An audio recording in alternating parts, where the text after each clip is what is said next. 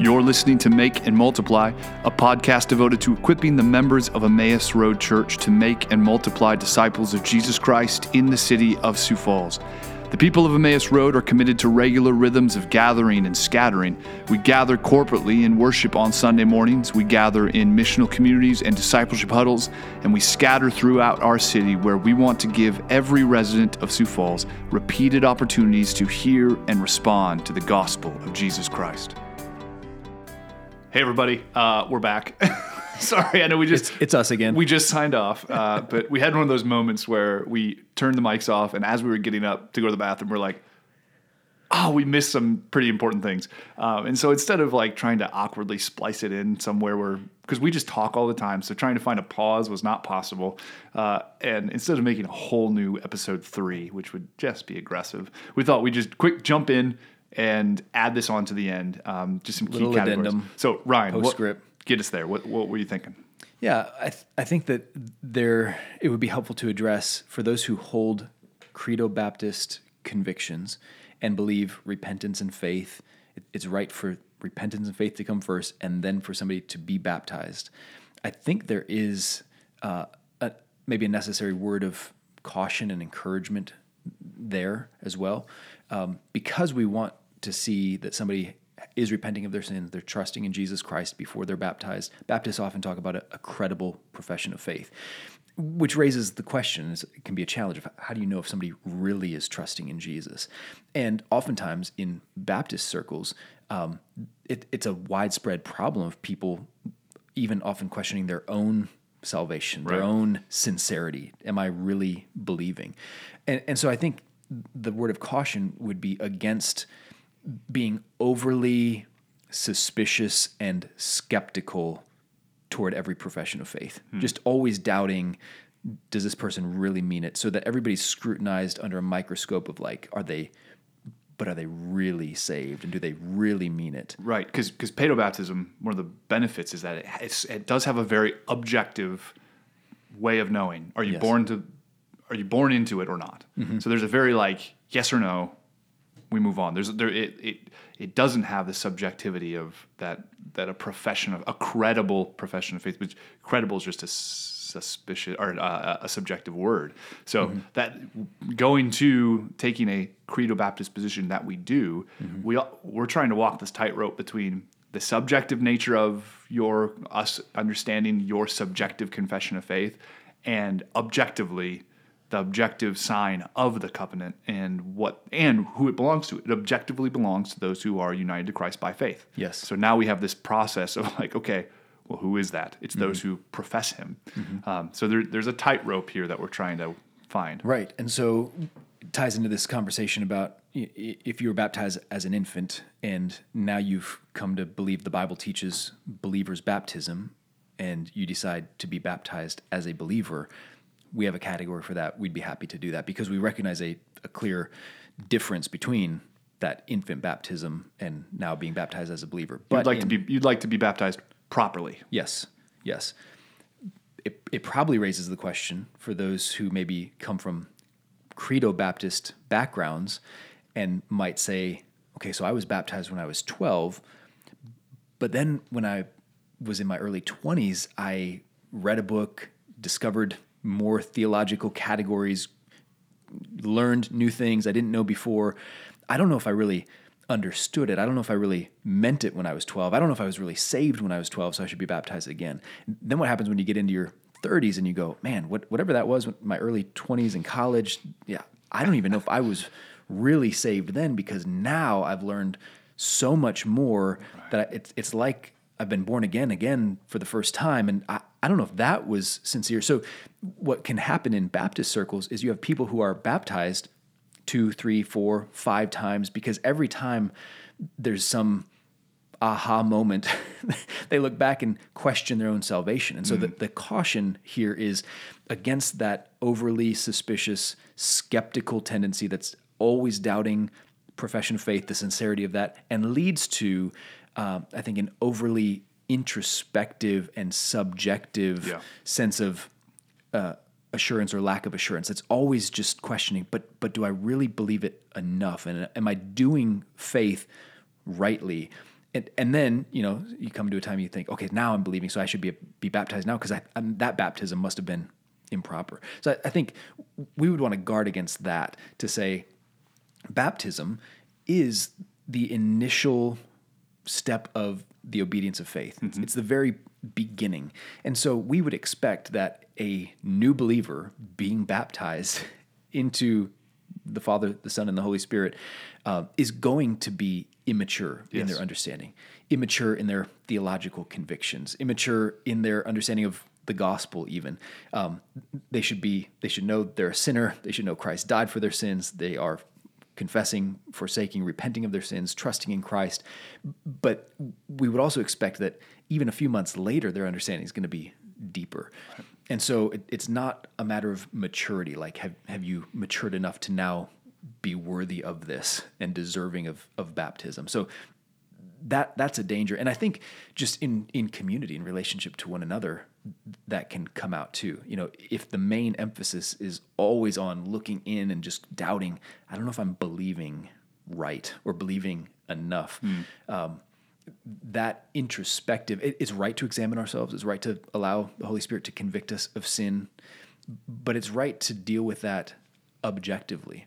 And so the analogy that we've talked about is the comparison to marriage. That's really helpful because marriage is covenantal. So husband and wife make vows, enter into a covenant with one another. Let's say you attend a wedding, you witness the vows, and a couple years later you hear that the husband is having an affair and he's run off with some other woman. You would go after him and appeal to him. You would appeal to his marriage vows. You could say something like, I was there. I heard you promise to be exclusively faithful to this woman until death. You made those vows, and I'm here to call you back to that. Come back because you are married and you are violating your marriage vows. In the same way, I think we could deal with somebody who makes profession of faith in Jesus Christ. They've been baptized. Now they're not living like a Christian. A lot of times in Baptist circles, you jump right to probably not even a Christian, probably wasn't a genuine conversion. And if they were to turn back, we should probably baptize them again. Right. So what do you do with that? So the way I would want to handle that is objectively, hey, you professed faith in Jesus Christ. You were baptized in the name of Christ, and you are living in a way that's inconsistent with that.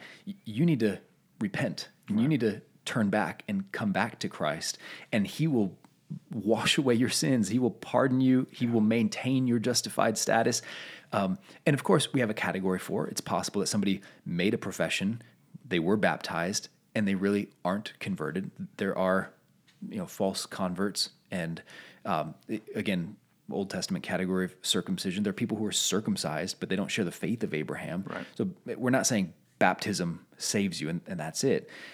If somebody remains unrepentant, they continue to deny Christ, well, then we're into the realm of church discipline. What do you do with somebody who is not responsive to that call to repent? But we can make that appeal in good faith, saying, I'm saying I believe your profession. Mm-hmm. I believe your baptism into Christ, and that's why I'm calling you to come back and be faithful to Christ like you professed. Right. So that should really serve us well to be a means of comfort, a means of assurance to our people and to us, to each other, to ourselves. And this is why, understanding discipleship is a process.